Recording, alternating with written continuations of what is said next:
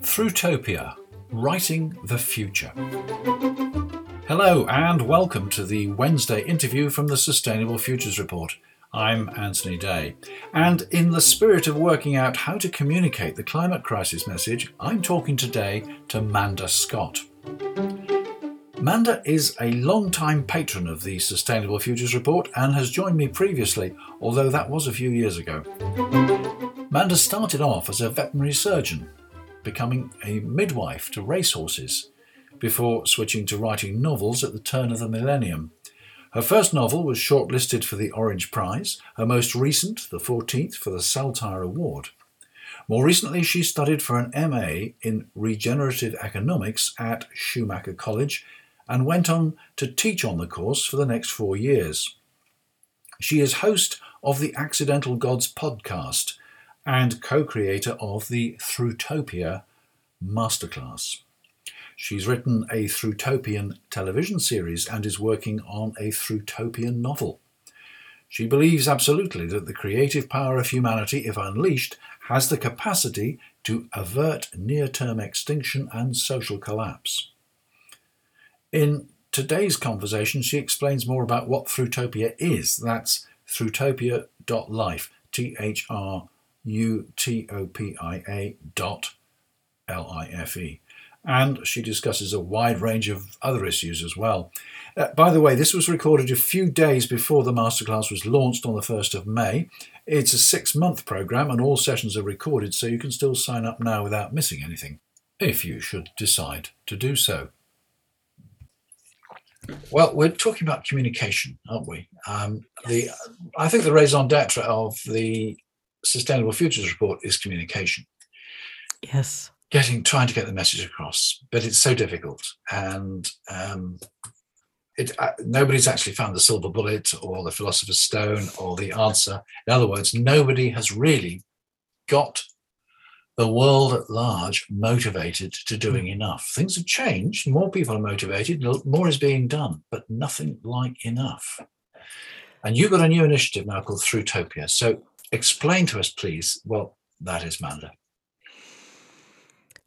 We're taking your premise that you've just outlined and we're seeing where we can go with that, because the definition of madness is doing the same thing time after time and expecting a different result. And we who have been climate aware since the 80s have spent decades going, guys, it's all really scary and it's getting scarier. And it doesn't work. I don't know, are you familiar with the GOES report, Global Oceanic Ecological Survey report from the Roslin Foundation? No, I'm not. Okay, I am going to answer your question, but before we get to that, I just want to ask you a question. How long do you think we've got, and what is the most likely trigger point? How long do I think we've got? I think we've got at least until 2050, but when I say we, I think that the population or parts of the population of the rich West will survive longest, and some will survive to 2050. But I think there's going to be serious disruption throughout the world by the end of by 2030, I'm afraid. And I think we're beginning to see this sort of thing because energy shortages, food shortages are just beginning, and they can only get worse, unfortunately. Yeah, I live on the edge of Wales, and the old thing about Wales was if you can see the hills, it's going to rain, and if you can't see the hills, it's already raining, and we haven't had rain in April. No, that is worrying. Month of showers. It's just dry out there. The whole of the United Kingdom actually has had an unusually dry April. Yes. Yeah. So I'm heading towards answering your question, but one of the things that really motivated me in this is the GOES report, which I will send you so you can link it. So everyone is familiar with the oxygen and the carbon cycles. If you have mitochondria, you take in oxygen, give out CO2. If you have chloroplasts, you take in CO2 and you give out oxygen. And these things have been in balance pretty much for the entirety of the Holocene, which is a very long time. The oxygen in our atmosphere is currently about 18%, 1/8, and it's created by plants. What the GOES report highlighted for me that I hadn't really picked up on before is that 50% of the oxygen in the atmosphere is created by phytoplankton. So the little tiny single-celled plants in the sea. This is a massive oversimplification, but phytoplankton create 50% of our atmospheric oxygen. A combination of acidification because of rising CO2 plus toxins, mostly nitrates from industrial agricultural runoff, but that was before our delightful government decided that the water companies didn't need to process sewage and Britain basically became an open sewer. So heaven knows what now. And microplastics. These three together are wiping out the plankton. It's a very straight line down. And the GOES report assessment is that by 2045, the oceans will be dead. And that not only means an end to, for instance, the Gulf Stream. Another factoid that I picked up on the way through is that a lot of the Gulf Stream is created by sperm whales, which have the capacity, because this thing in their head, to dive very, very, very, very, very deep.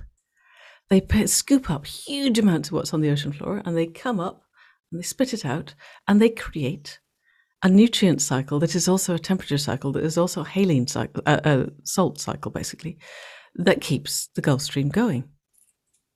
No more sperm whales, no more Gulf Stream. So then we have a climate a bit like Norway, which will frankly be the least of our problems, because if we have 50% oxygen, that's not a global north, global south thing. It's like standing at the top of Kilimanjaro at sea level. I don't know what happens then, but I don't think it's going to be good. And I don't even know if internal combustion engines work at 9% oxygen, for instance. And that's 2045 when the assessment was made a couple of years ago. It can only have got worse since then. And nobody seems to notice this. We know we're in the middle of the sixth mass extinction. We know that we're in the middle of greenhouse gas global heating that's horrendous. But the oxygen component is something that I really hadn't picked up on. And so we don't have until halfway through 2044 to turn this around. If we don't turn this around this decade, then those of us still alive by 2045 will be struggling to walk. And I don't, what happens to the rest of the ecosystem if the ocean is dead? We don't know. And it's not an experiment that I wish to see happen. So we know that frightening people doesn't work, but that still scared me witless. It works for some of us, those of us who are trying to do something. But we still don't have the narrative of what to do. There's a lot of, we need to cut back. We need to use less fossil fuels. It's obvious we need to stop using fossil fuels tomorrow. But what does the world look like if we do? What does it feel like? How does it work? And the crucial question, I think, is can we create roadmaps through to a future that feels like we'd like to get there? Because at the moment, most of us are imagining a future that's a kind of hybrid between The Road and The Handmaid's Tale. It's very, very bad, and we're all going to end up being kebabbed over piles of burning tires by our bigger, nastier neighbours. And that's the good part. The rest is worse and getting worse after that. So if we can't, as human beings, look forward to something that we want to get to, then our default, and it's so deeply wired in our amygdalas, is to hunker down. It's, without getting too deeply into polyvagal theory and the whole concepts of neurophysiology, it's very hard to think creatively when we're under sympathetic overload. Our sympathetic system is not designed for creative thinking, it's designed for getting away from the saber-toothed tiger. If the saber-toothed tiger is the climate and it's there all the time, then it's really hard to be imaginative. Imagination happens when we're in parasympathetic overload, or at least it has ascendancy over the sympathetic. So it seems to me that while we still have breathing space, because at the moment, we're still breathing 18% oxygen, technically we might be able to grow something this year. Don't ask me next year, but this year. Then I feel that as a writer, I have an absolute obligation, and I cannot think why it's taken me this long to realize it, to create visions of the very near future that feel accessible and at least enticing enough that people who are not perpetually terrified by what's going on want to get to them. Because if you walk through the middle of our local city, which is Birmingham, the number of people who actually even recognise that there's a climate crisis happening is vanishingly small. We have a government that is creating perpetual sympathetic overload with people who are terrified of being able to heat their houses, or having to choose between having power and eating. And when you're in that kind of distress, thinking about the bigger picture doesn't happen, and particularly thinking a way forward doesn't happen. So I think in many ways it would have been good if we'd started this in the 80s instead of Mad Max and The Road and The Handmaid's Tale, if we'd been writing pathways through. But they're hard. I'm writing a novel at the moment, which is this. And it grew out of the shamanic work, and I genuinely thought I'd stopped writing all novels. They were too slow. And I got what we might call a shamanic imperative to do this. And along with it was, it needs not to be just me. There needs to be a lot of these. It needs to be that every time we turn the television on, we don't just get business as usual crime thrillers or yet another variant on some kind of costume drama set in the Halcyon days of the 18th century when everybody knew their place and it was all hierarchical and amazing and people liked it, really. We need to have narratives, stories that show people that we can recognize and empathize with doing amazing and wonderful things in a future that feels like you wake up in the morning and you're not stressed. You wake up in the morning and your daily life does not feel like you're destroying the planet or about to become destitute. Sorry, that was a very long answer. Did it make sense? Well, it certainly raises an awful lot of questions and ideas and a lot of dystopian views of the future, I'm afraid. So how is Thrutopia going to address this situation?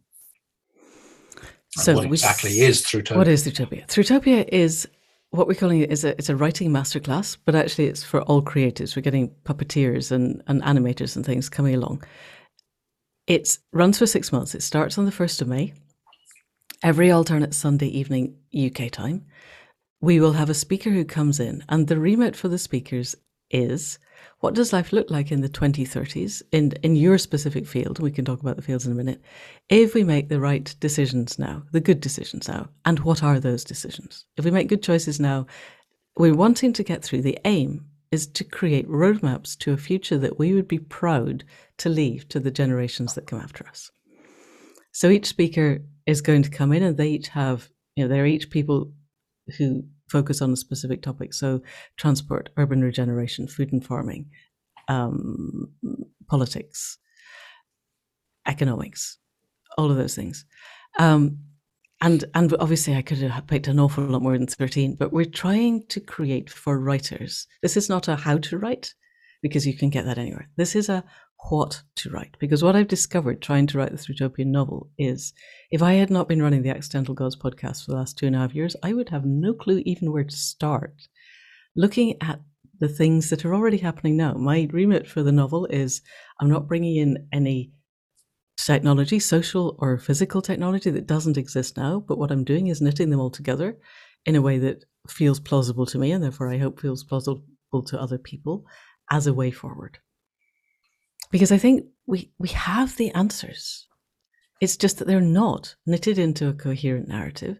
And it still remains the case that it is easier to imagine the total extinction of humanity than to imagine the end of capitalism. And, capitalism it's a made up thing. If we all decided we didn't like it, we could change it, but we have to decide what we want instead. And so what I'm trying to do is get enough writers to be writing the instead. How could we organize ourselves differently in a way that would feel good? And what does it look like? And what are the steps to get there? And I think if I can create a generation of writers writing novels and movies and the next blockbuster Game of Thrones thing for Netflix, and songs and poems and blogs and letters to the local parish newspaper and opinion editorials in the Mail about, hey guys, we don't have to default to what we do when we're scared, which is to attack the other tribes. Look, there are different ways of doing this, and it gets us to a place that we would all want to go. How are you going to get the commissioning editors of the movies, of the paper articles, and so on, to accept this, which is very much divorced from business as usual, very much divorced from arguably what their readers and viewers want to consume? We have, along with the main speakers on Sunday evenings, I've got 5 people coming in to address that. So I've got the managing editor of a publishing house. I've got one of the Harry Potter producers. I've got an amazing theatre producer. I've got someone who produces indie films. All of these people coming in for us to ask them that question. Okay, so we are writing this new genre, which you understand because I, Manda Scott, have had lots of conversations with them, so I know that they do. In your field, you are embedded in, let's say, publishing, in a major UK publishing house. Not, here's my manuscript, please will you publish it? But if we're creating this new genre, how do you think we get it in front of the people who want it? Because I think there's a huge appetite out there for people. People don't know what we could do, and yet they want to, particularly anyone under 30. These are the ones who are either in outright denial because it's really too bad, or they are waking up at night. A friend of mine says she has pre-traumatic stress disorder of, it's going to be very, very, very bad, but I don't know what to do. And I think if we create narratives of, hey guys, it doesn't have to be Mad Max meets Handmaid's Tale. There are better ways. Humanity is extraordinary in our capacity for creativity if we have a vision towards which we are going.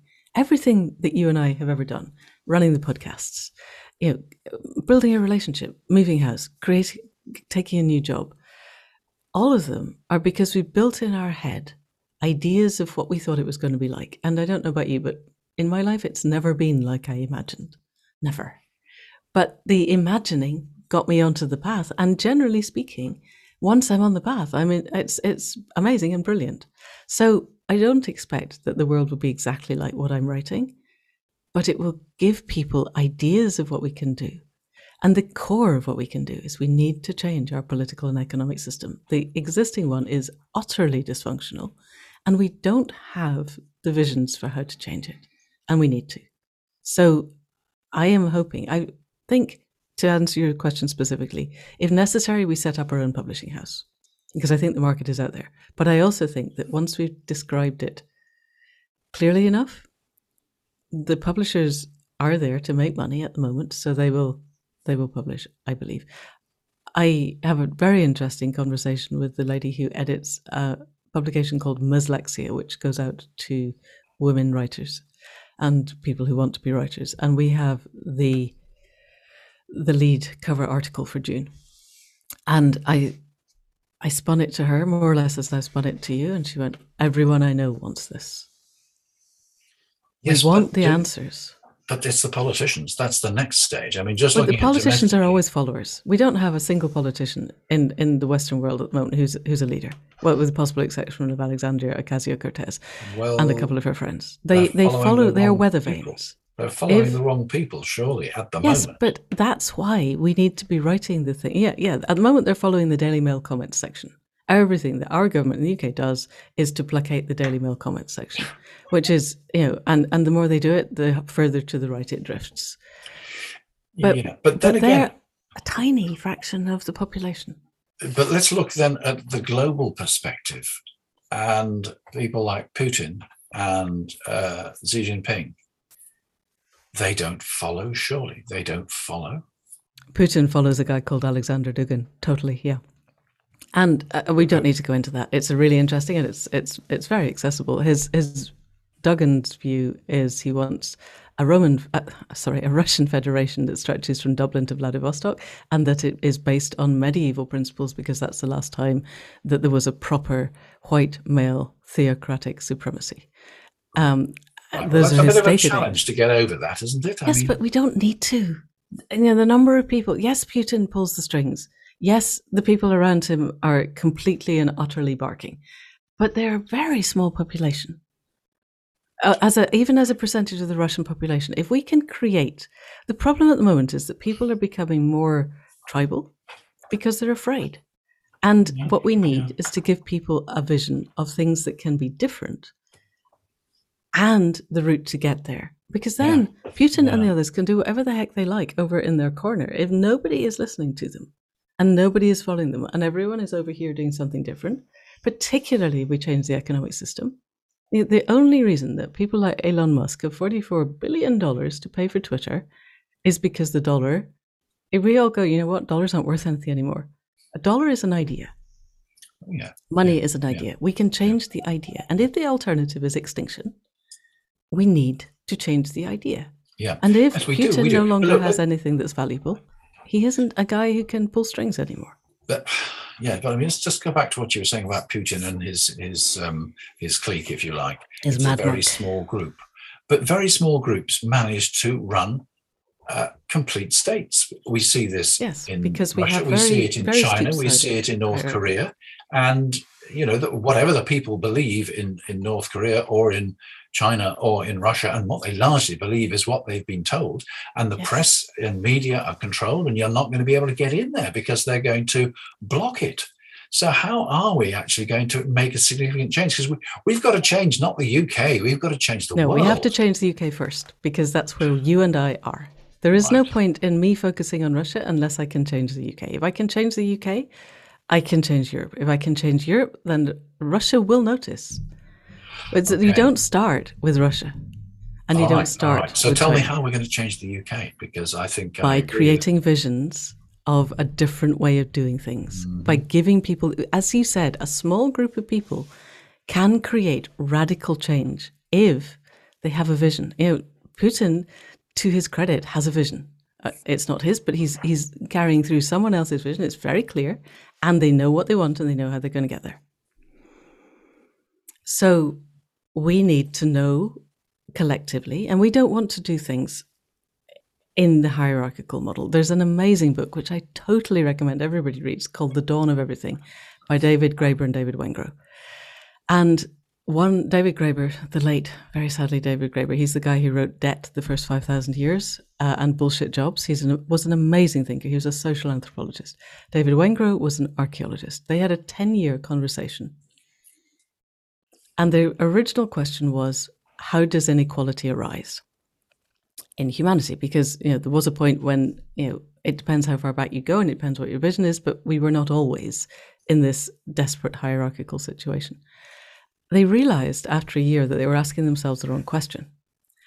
The question was, how did Western, what we call the weird Western educated industrial rich democracies, end up in extraordinarily insane hierarchical systems where basically the kleptomaniac psychopaths get to the top and are promoted to the top and then are able to suck the value out of the remaining 99%, when all around the world, for the rest of human history, other cultures have created highly advanced cultures that have managed not only not to do that, but to create social technologies that deliberately meant that could not possibly happen. And they go through in the book the various cultures and their ways of attaining this. And it was one of those books, I don't know about you, but I quite often read books where they take an idea that I already know and fill in a few of the gaps and expand my thinking a little bit. And then the occasional book just goes, okay, everything you thought you knew, forget it. Totally wrong. And here, look, here we've done the research is something completely different. Because I had wandered along with the concept that hunter-gatherer tribal communities were quite small and quite egalitarian, because when you're hunting and gathering, foraging, hunting, and you're not accumulating stuff, then it's very difficult to have a hierarchy. That at the point when agriculture started and we began to hoard stuff, then hierarchies arose. And I think it was Yuval Noah Harari who said that, the worst possible thing that ever happened was the first guy who put up the first fence and said, this land is mine. But what Graeber and Wengrow showed is that that's totally not the case. All my ideas of kind of human anthropology, social anthropology particularly, were utterly wrong. And that it's entirely possible. Humanity has in the past, and therefore I believe could in the future, create systems of interacting between and amongst ourselves that are not the pyramidal hierarchies that we have at the moment, where the psychopath kleptomaniacs get to the top and then destroy everything for the people underneath them. We don't need to organize like that. But what we need then is models and stories and narratives of how it looks and feels when we're not organizing like that. Because if we stay in the mindset of we have to change Putin's mind or the world is sunk, then the world is sunk. We may as well just string ourselves up from a light fitting now, because that's not going to happen. But if we can create a pathway through to where an entire nation, and I would say, to be honest, that I would start with Scotland, because it's a lot further along the way than England is at the moment. It only takes small places to start. I've got a couple of friends who were with me on the Masters in Regenerative Economics at Schumacher, and they're Israeli. And 2 people making dramatic change in a small country. They're already significantly changing the way things are done. And it's amazing to watch, and it's a lot of it's happening under the radar. I don't want to talk about it too much because there are people who would step on it. But it's possible. There are a couple of people that I know well in Scotland who at the start of lockdown started as many conversations as they could with people as diverse as they could in political sense, in order to set the ground for a people's assembly, which would set the ground for a citizens' assembly, which would set the ground for a constitutional convention to create an entirely new democratic system for an independent Scotland. That work is happening. We need to then create the narratives so that ordinary people for whom the words People's Assembly, Citizens' Assembly and Constitutional Convention mean nothing, to see that there are ways forward. Everybody knows that the current system is broken. There isn't a single person, with the possible exception of the current cabinet, that doesn't think that our current political system is wholly dysfunctional and not fit for purpose. What we don't have is models of what could replace it. So I think that it's up to writers to create the difference. I'm just going to read you, if I can find it, you might need to edit out my gap, a quote from Amitash Ghosh, who's So this is Amitash Ghosh. When future generations look back upon the great derangement, they will certainly blame the leaders and politicians of this time for their failure to address the climate crisis. But they may well hold artists and writers to be equally culpable. For the imagining of possibilities is not, after all, the job of politicians and bureaucrats. And it is our job, and we haven't been doing it. And I've been focused on this for decades, and I've been writing historical novels because I thought, if I could show people how we were, it would be what they would become. That was the entire premise of the Boudica series. And 20 years down the line, I'm thinking, why did I ever think that? Why have I not been writing what we would now call a Thrutopia? But anyway, I'm starting now. I don't think it's too late, because we need to give people the ideas not only of where we might go, but of exactly how they get there. And we definitely need more than one vision. My vision will be mine, and it will infuse, I hope, a few 100,000 people. But there need to be other visions and others, but they're all coalescing on broadly the same place, which I imagine the commonalities will be the value system that we bring to it. And our understanding that he who dies with the most toys wins is not a useful concept, and it doesn't actually help anyone to feel any better about themselves. And the people who are joining the Thrutopia masterclass presumably will include journalists whose lead time is very much shorter. I so wish. I'm not aware of any journalists joining yet. If there's any journalists listening and you want to come, please. That would be very good. I think we've got a number of podcasters whose time is even shorter and who also don't have sub-editors to have to negotiate. So, of course, I would be delighted if a couple of Daily Mail journalists turned up, but what are the chances? I'm hoping the Mislexia article might reach journalists, because I think quite a lot of them read that. Who knows? Okay. And the whole thing starts on Sunday, in fact. The Sunday, 1st of May, yes. But we're recording everything. So yes. So if you don't, this probably won't be out by then, but people are still welcome to join, for sure. And as much as anything, I want this to be a think tank. This won't be out until the 4th of May, but it won't be too late for people if they want to pick Definitely up? not. No, absolutely. You'll only have missed one. 7th of May, we've got Sharon Blackie, who's a mythologist, coming to talk about the heroic journey in that cycle and how we can take the structures of that and build them into something different and bigger. One of my big questions always has been, since I was teaching at Schumacher, was, is the heroic journey so deeply embedded in our psyches that we have to follow that? Or is there another model? And if so, what is it? Do you have a message for people who are not creators, who are not writers, and cannot take part of within this masterclass, but probably other targets for those who do take part? What is the message that you hope the people participating in Thrutopia will share with their audiences? So 2 things. First of all, we got quite a lot of not writers who have joined up because they want to be part of the thinking process. So just because you have no intention of ever putting pen to paper or finger to keyboard doesn't mean you can't join, because as much as anything, this is a think tank to create the ideas for the stories that lead us forward. So come anyway, if it appeals to you. And if not, then I will be putting out a lot of links towards the end. So it ends 16th of October, or at least in this iteration, of the people who are on it and the stories that they are creating. I genuinely believe that there is still a pathway to a generative future. It's narrowing by the day, but I believe that if we can get the stories, the narratives, the roadmaps of how to get there, and it feels like a place that enough of us want to go, then the whole weight of human creativity will be brought to bear on this, and we can make it happen. And then the idiots in charge, Johnson and Putin and probably Trump again in the States if Musk gets his way, become utterly irrelevant. They're only people. There's one last thing. This is quite a fun thing. So if you put one finger on your nose and stretch out your arm, then in the old days, when the king did that, that was a yard. I've always wondered what happens when it was Henry VI and he was 3 months old. Very small yards. But anyway, that's a yard. But if you take that instead as an indication of the length of time since the formation of the earth, and then you sweep the middle finger of your outstretched hand across a nail file, you have just erased the entirety of all human history. Not just written history, all human history. And we are facing an extinction moment where all of that might go.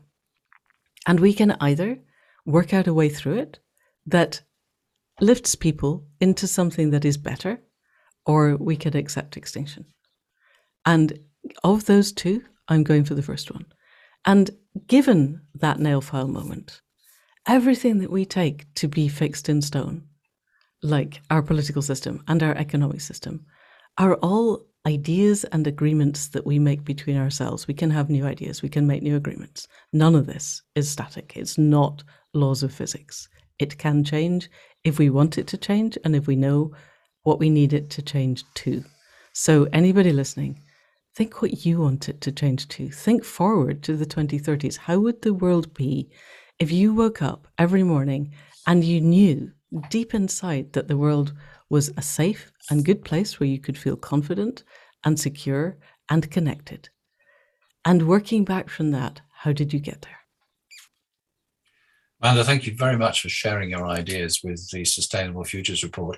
I think we're going to have to follow you up later on in the year and see how things have developed as your masterclass continues. But thanks again. That'd be great.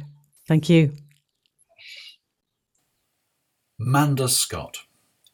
Links to the books, reports and podcasts she mentioned can all be found on the Sustainable Futures Report website at the end of this piece. As I mentioned, Manda is one of the original patrons, and we'll hear another view from another patron next week. I'm also looking for a patron who's an expert on mining for a future episode.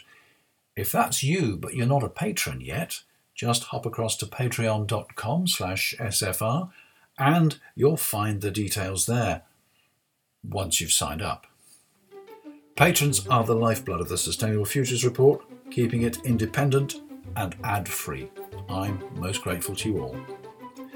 So that's it until Friday, when I shall bring together a lot of loose ends and ideas and stories which have popped up since Easter. That was the Wednesday interview from the Sustainable Futures Report with Manda Scott of Thrutopia.life. I'm Anthony Day. Until next time.